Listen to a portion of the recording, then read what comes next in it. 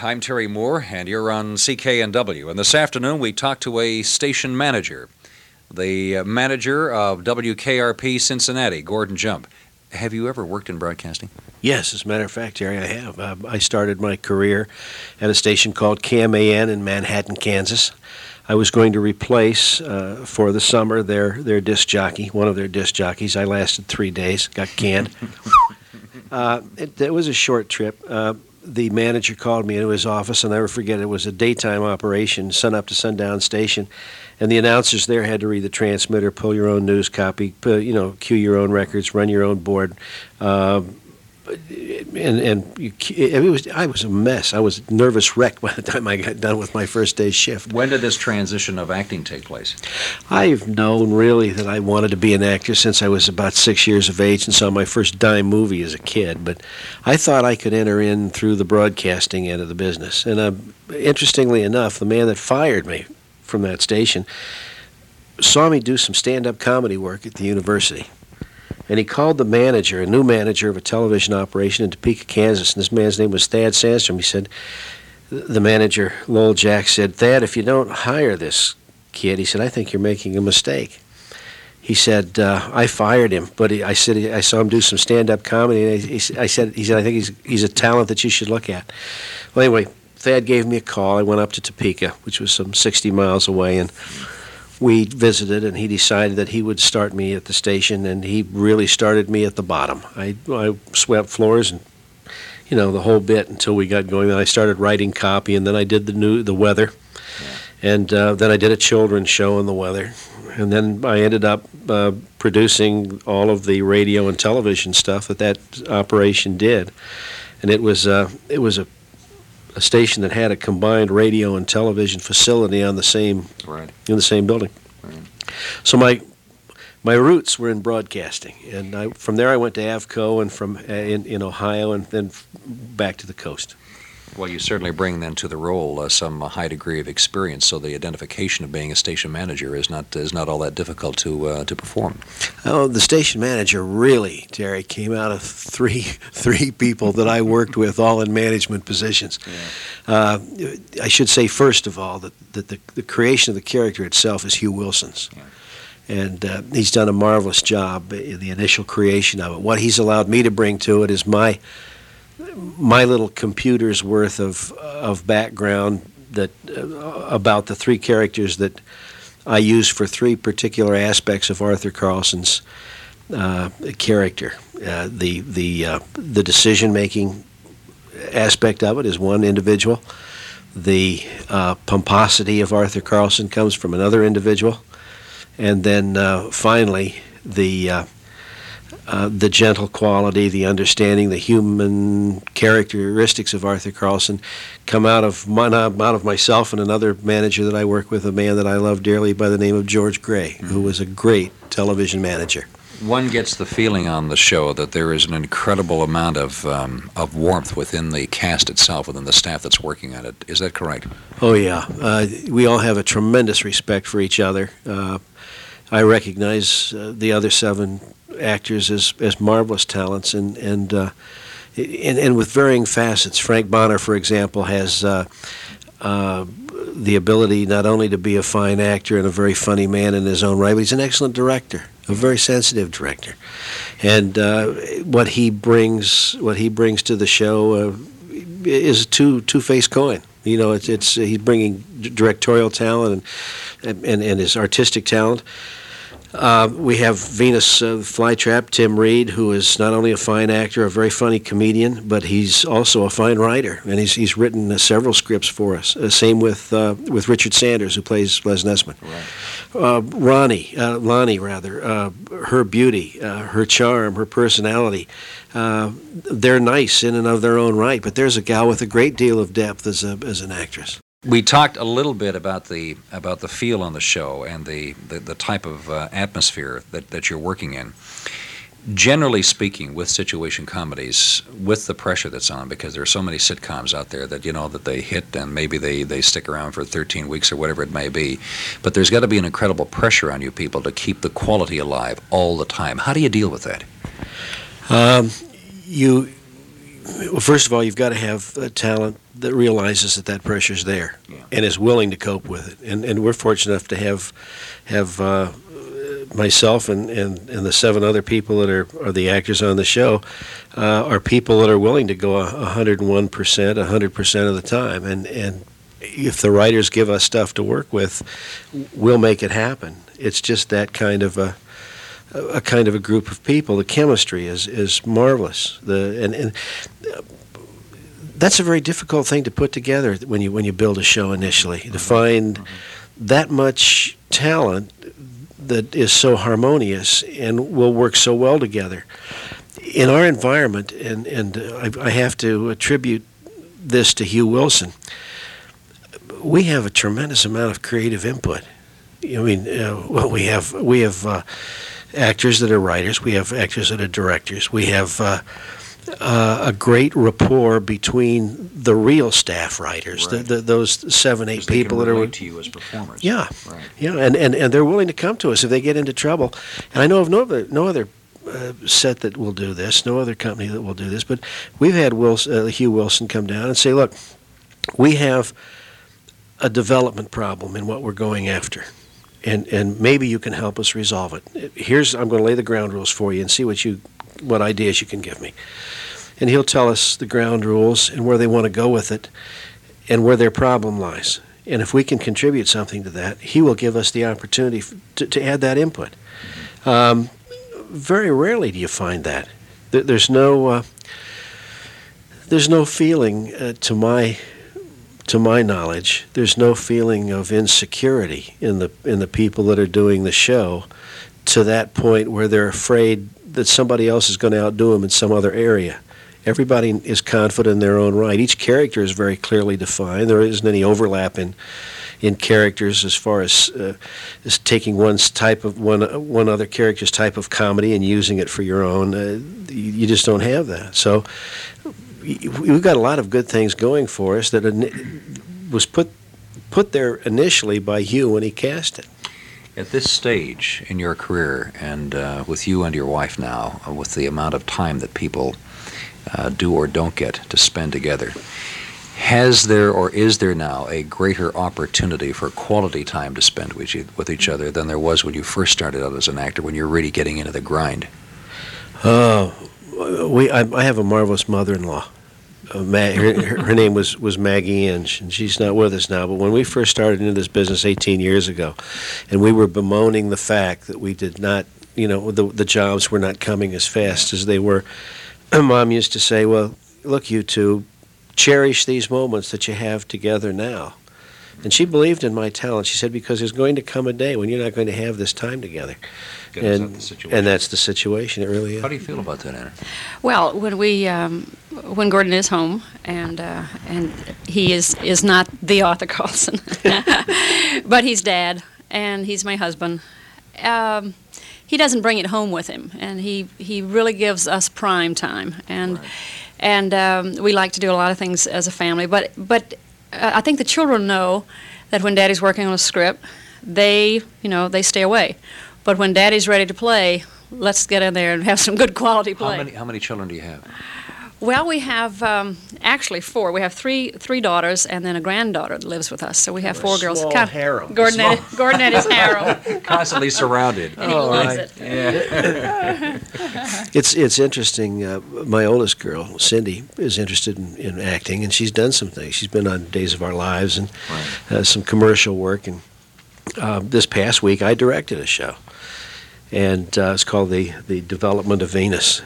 The Creation of Venus. And I didn't have time to spend around the house. I was extremely busy, tied up with not only doing my role, but also performing now as a director. And she took her time out of her week off, her time off during the week, to come and visit the set, just to sit back and see what was happening, what I was doing, and how I was doing it. Had I not caught her out of the corner of my eye, I wouldn't have even known she was in the studio. But she stayed up in the audience section and watched what was doing for about 2.5, 3 hours, and then left, without ever letting me know she was coming or going. But this is just the type of kid she is. She wanted to spend some time seeing what I was doing, so that when I had time to come back to the house, so to speak, we could talk about what she had seen, what she would see when she saw the show done actually on the air, and share those moments together. Sort of have an area of interest that we both could discuss, and it makes it kind of nice. There's another thing too, because of the demand for Gordon, it gives us a chance to go and meet and see people we would never have. How else would I come to Vancouver and meet all the marvelous people? And everywhere we go, we try to take a little bit. We'll take Vancouver back to our children, and we'll tell them where we stayed and what happened, and they share a little bit of it with us too. And so we have what we call a family home evening. Try to have it once a week, and in our family home evening coming up, we will talk about Vancouver and what happened, and they share it, and they look forward to that. Possibly we could have an exchange program where you send us some of your sunshine and we'll send you down some of our rain when that becomes needed. I tell you, this place even looks nice when it's raining. It's lovely. I'd anticipated snow, really, but I'm sure that this rain will pass very quickly. It's a typical Southern American phobia that the name Canada bemoans snow and cold weather. Yeah. Oh, yeah. You mentioned to me, I think, prior to actually going on air, that there was certainly some indication that your show was going to survive, hopefully for another year. It's been on for 4 now. When you look at it on that basis, when you get involved in a series like that, what's the optimum that you really want it to be at? 3 to 4 years, then it gets into syndication? Well, they usually like to have at least 100 shows for syndication. Right. As we stand at the end of this year, we're about 13 shows short of 100. So we're hoping, of course, that we'll have an opportunity to fill out that full 100. We would like to be able to carry the show, and hopefully our audience would support us in this, carry the show for another couple of years. This would be great. We would have more than 100 shows for syndication. You don't have to have that many, but that's considered the magic number, you know. We'd like to have that many shows for syndication and be able to add to that number in syndication. Also, we think it would be nice to be able to go another couple of years, because we think we've got a lot more things to talk about and a lot of interesting things to share with our audiences. Radio stations are marvelous places to work, and I'm sure you'd be the first to agree with me here. It's exciting. The radio people are a little different than most people. Most people are resistant to change. People in broadcasting are an unusual breed of character. They deal with change all their life. This is their livelihood. And you have to be different to deal with change and to make it work for you. And that's the type of people that are in broadcasting. And the situations that produce the change, the things that happen within a community that are important to the television, radio stations, they're exciting things. And we've only told a few of those stories. We've spent a lot of time looking at our characters, and we'll continue to do that too. It's a question for the two of you. You ready for this? You ready for this? I'm Here it ready. comes. Here comes the big heavy. How much do you think that the two of you have changed with each other since your success?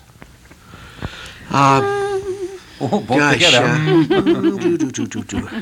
Well, Anna's gotten prettier, actually, as years have Oh, gone that's by. sweet. Yeah, that's sweet. Yeah.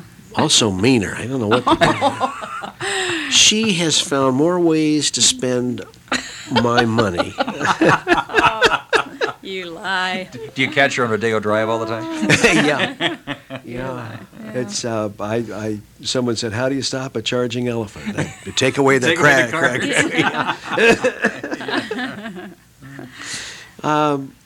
Life has been better for us. I think by virtue of that, I think that we've probably become a little more relaxed. But we're still basically, I think, the same people that we were. And if I start to, come home saying, "Hey, boy, did you read those reviews?" Or, "Hey, listen, did you catch that article?" And said, my wife says, "Yeah, wait till I get to your sock drawer and cut a hole in your socks." Then you come back down to, I'll keep you humble, and she does. What's the toughest, leanest time that the two of you can remember together? 18 years ago, 18 years ago when we came to California, neither of us... This is from the Midwest. This was from the Midwest. Yeah. Both of us had given up good jobs to come to California on our honeymoon, really, You have to remember too that we were 32. We were 32 years old, which is 32 kind of years late to age. start in the business. And we walked away from good paying jobs to go to California to do what we wanted to do. And it was a good 5-6 weeks before either one of us was able to locate a paying job. Anna happened to be first. Mine would come later doing some lecture work for, of all people or all places, Forest Lawn. It's indicative of your lecturing. Yeah, Digby Odell. that's right. right. Well, it's a nice place to visit, but you wouldn't want to live there. As Johnny Carson says, it's the Disneyland for the shut-ins. In actuality, I would go out to club groups and talk about the artwork that they have there. But I don't think that was a time we laughed a lot because we had $2 in the bank and we laughed and hooted and whatever.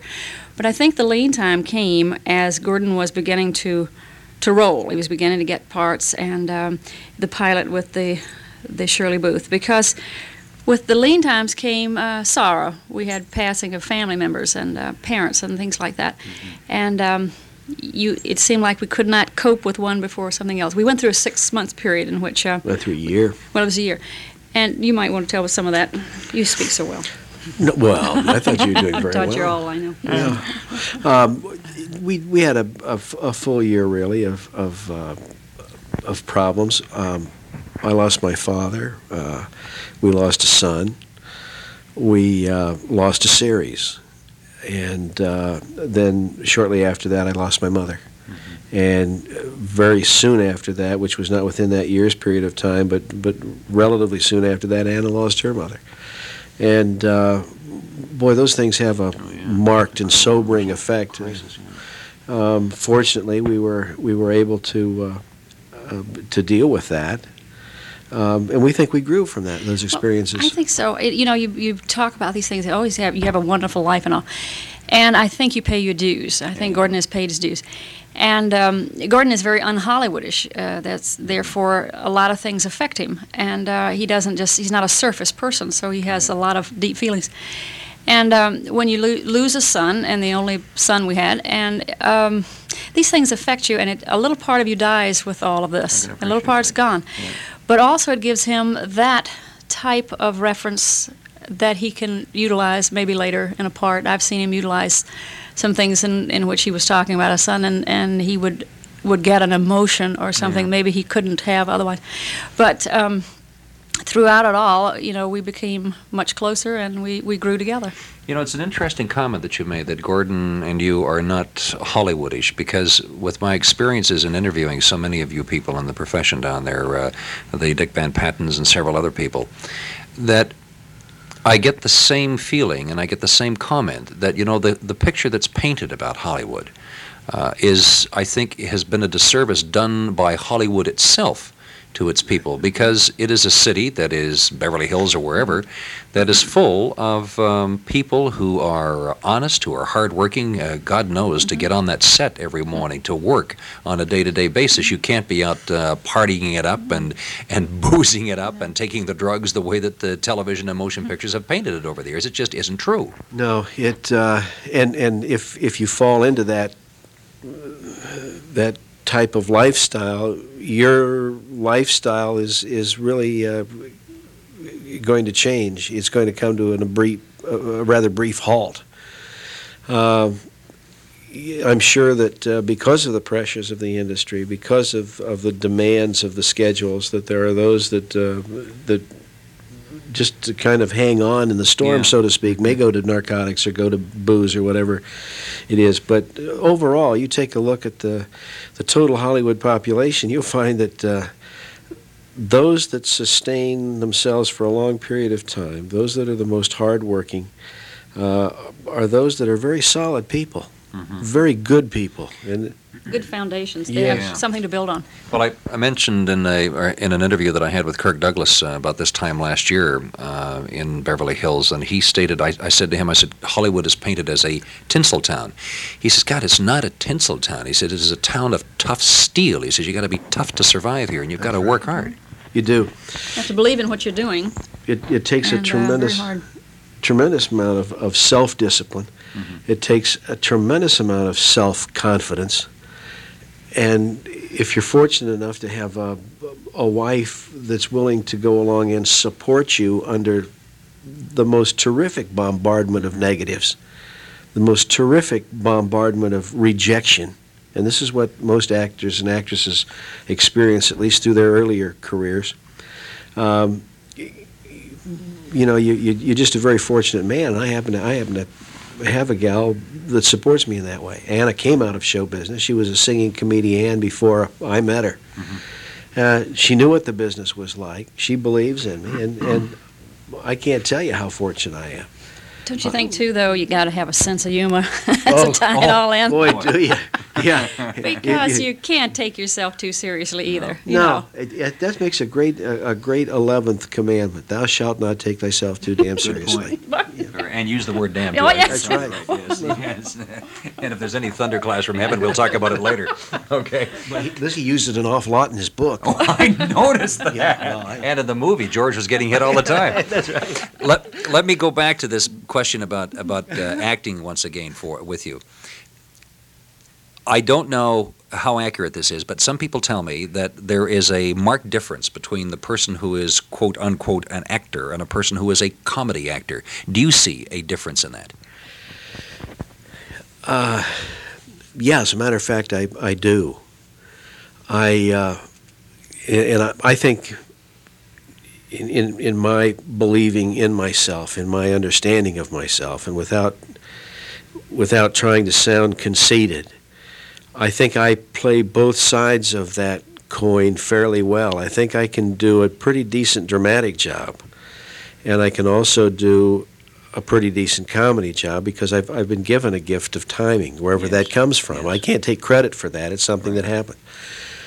But in the comic himself, in the pure comic, there's that quality in the individual, that irony of spirit, that is able to take reality and bend it out of shape to the point where it's funny. And the genuine actor's actor, the serious actor, is trying to make reality as real as he can possibly make it. Good point. And it's very difficult to find the right combination in a single actor. Usually one's a very good comedy actor, and one's a very good serious actor. And it's hard to bridge the gap. And often they won't let you bridge the gap either. No, by virtue of the fact, particularly in Hollywood, that it's a town of types as opposed to actors. You fall into a type. I know when I first started, one of the casting directors said something about he can't sustain a series. And you hear this as it comes back. One of my agents said to me, was sending a casting director to see something that I did in a play. And he said, based on what I saw him do, I'd never hire him. Interestingly enough, a few weeks later, he turned around and hired me. And he had seen my work. It's a crazy business. Crazy business. Crazy business. You notice how Terry, though, is very Hollywoodish. He keeps dropping people's names and things. Did you notice I that? noticed that. Name Yeah, he's dropper. name Boy, dropper. He's incredible. Hollywoodish. Hey, I've got a whole bunch more. We'll listen to it. Keep going. We'll return in just a few moments. Please stand by. I'm Terry Moore, and you're on NW. We've talked about some of the lean times that you've both gone through. Now that the series is successful and that you are in demand, how has the lifestyle changed, aside from being more relaxed? Well, the lifestyle has changed a little bit. And the fact that I know my husband, it's kind of sad in a way. My husband leaves every day and is with Lonnie Anderson and has lunch with her, and I just give him his heart pills and send him on, but that's changed. I always come home for dinner, honey. I know, you better. It's a week later. That's right. Lifestyle changes. Well, we got rid of all that, plastic furniture. We now got some real wood. That's nice. We're not decorating the house in early Akron anymore. Where do you live in Los Angeles? We live in a marvelous area. It is best kept secret in town. It's called Glendale. Glendale. Glendale. Great. And Glendale. Just live there, really. Yeah, that's right. Glendale is sort of an un-Hollywoodish Beverly Hills. It's nestled between Burbank and Pasadena, and the Los Angeles smog. And it somewhere in there, it's been undercover so long that nobody realizes that it's there. It's like a small town. I mean, we know the butcher, we know the baker, and even the candlestick maker. Right? But the kids go to a school that's really interested in giving a quality education, and it's a public school, if you can believe that, in America anymore. So you've got. We've got a lot of what we think are tremendous things going for us. The family enjoys what I think is a normal growing up relationship. And we have a lovely home in that area. Derek, have you, and I don't want to pry if it's too personal. Yes, you do. Oh, Yes, I you're do. so personal. I know. Oh, well, Oh, here we yes, go. yeah. All right, then I'll do it. Oh, Okay, here we go. Have you had good management with your income, and have you been able to direct it into other areas so when the time comes to hang up the cleats that you're going to be okay? We've done fairly well. I made the mistake of getting a manager. Oh, God, here we go. Yeah. Is that another story? Oh, that's a whole other story. That's yeah. another A show. very sad one. And I don't know whether it was a mistake, but I got rid of him, and that was very costly. Yes. Now, if we can get through all the court costs and one thing and another, these were I think they were humbling experiences, honey. Don't you think? Well, Humbling? I tell you one thing, I got 20/20 hindsight. No, I think, and this is where so many of the actors, and we've learned a lesson, is they got an entourage. Yeah. And they've got the manager, and they've got this and that and the other. And Gordon has found out that you need a good agent. He happens to have a good commercial agent and a good television and picture agent. And you need a good PR girl. And that's basically what you need. And you can handle your own stuff. And a Handle good the rest of attorney. it, yeah, and a good attorney. And a good accountant. And a good accountant. Yes. Yeah, that's Yes. true. And I Yeah. think if you have benefit of those four services, you can do very well. We've tried to invest wisely. We've tried to manage our money as frugally as we can. We certainly don't throw it away. But we have been put into some situations that have been compromising in many ways. The situation with the manager, he gave me some advice about what I should do with a personal corporation, for example, that was misadvice and ended up in costing me over $45,000. Now, that type of service you don't need, but you don't know this going in. No, you don't. No. These are things that you have to learn, and unfortunately, they're expensive mistakes. Isn't it true, and it may not be true in your case, but generally speaking, that most performers and people in the creative work are very, very bad with their money? Yes, I would say as a rule of thumb, that's very true. It's difficult to expend the energy and the thought processes and the everything that's a part of acting, and also handle the finances that are a part of it. And the tragedy of all of this is that there is so much money that we're talking about, but over such a brief period of time, in many instances, that if you don't handle it well, you come up, We decided that knee when deep in canal water. we decided when we first got married that we were going to not fall in the trap, and when we did get a job, we would buy something that we could use as an investment. So we started, we bought oil paintings. Don't you remember? We had about $10 a week for them, $10 a week, $2 down. And we started with oil paintings, and then as he got a few more jobs, we went into cut glass, and then went into a few other antique type things, and which we like to collect.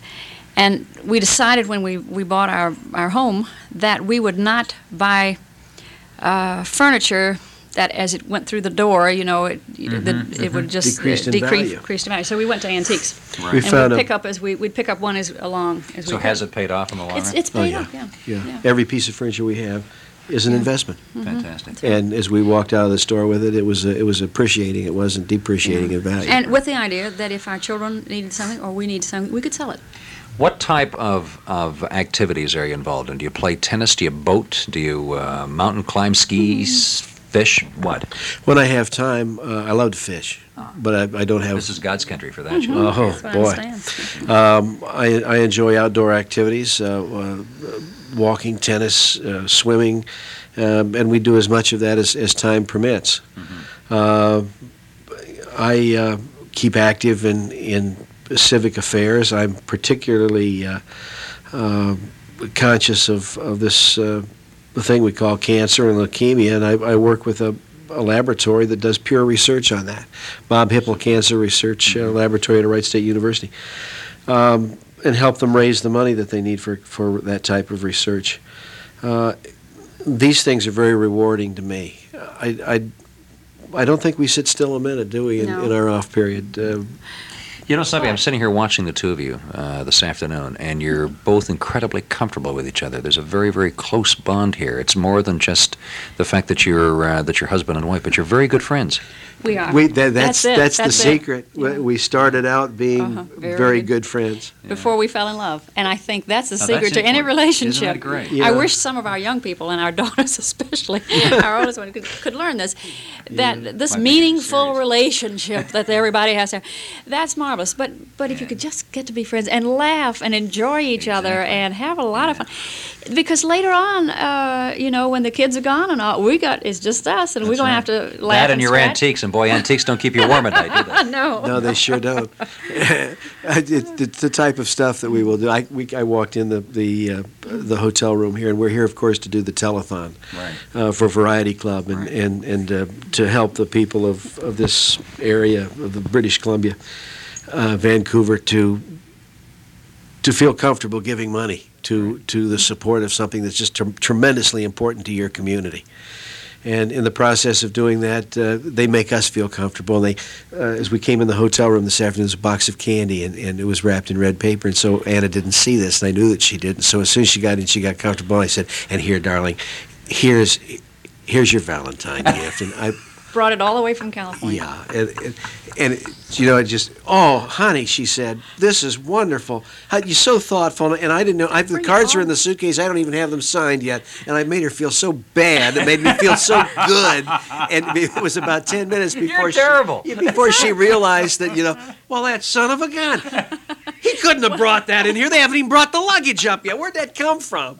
And then we laughed about that. But those are the tricks that we play on each other. Exactly. And it's marvelous. this is what makes life so much fun. It is fun. If the kids weren't asleep, she'd nudge me at 3 o'clock in the morning. She'd say, "Let's go get a hamburger." We used to bundle them up and go. But I wasn't, I didn't marry till I was 32, and I was just taking anything that was breathing, but he did have to have a good sense of humor. Breathing. Someone breathing with a sense of humor. If I'd taken time to follow those track shoe spikes, you'd never cut me. May I thank the two of you for spending time with us this afternoon. You've both been a delightful guest on the program, and all the best to you. And if there's anything we can ever do for you when you're back in Vancouver, don't hesitate to call. Oh, thank you. Thank Nice you. to be with you, Yes, Terry. Thank you. wonderful.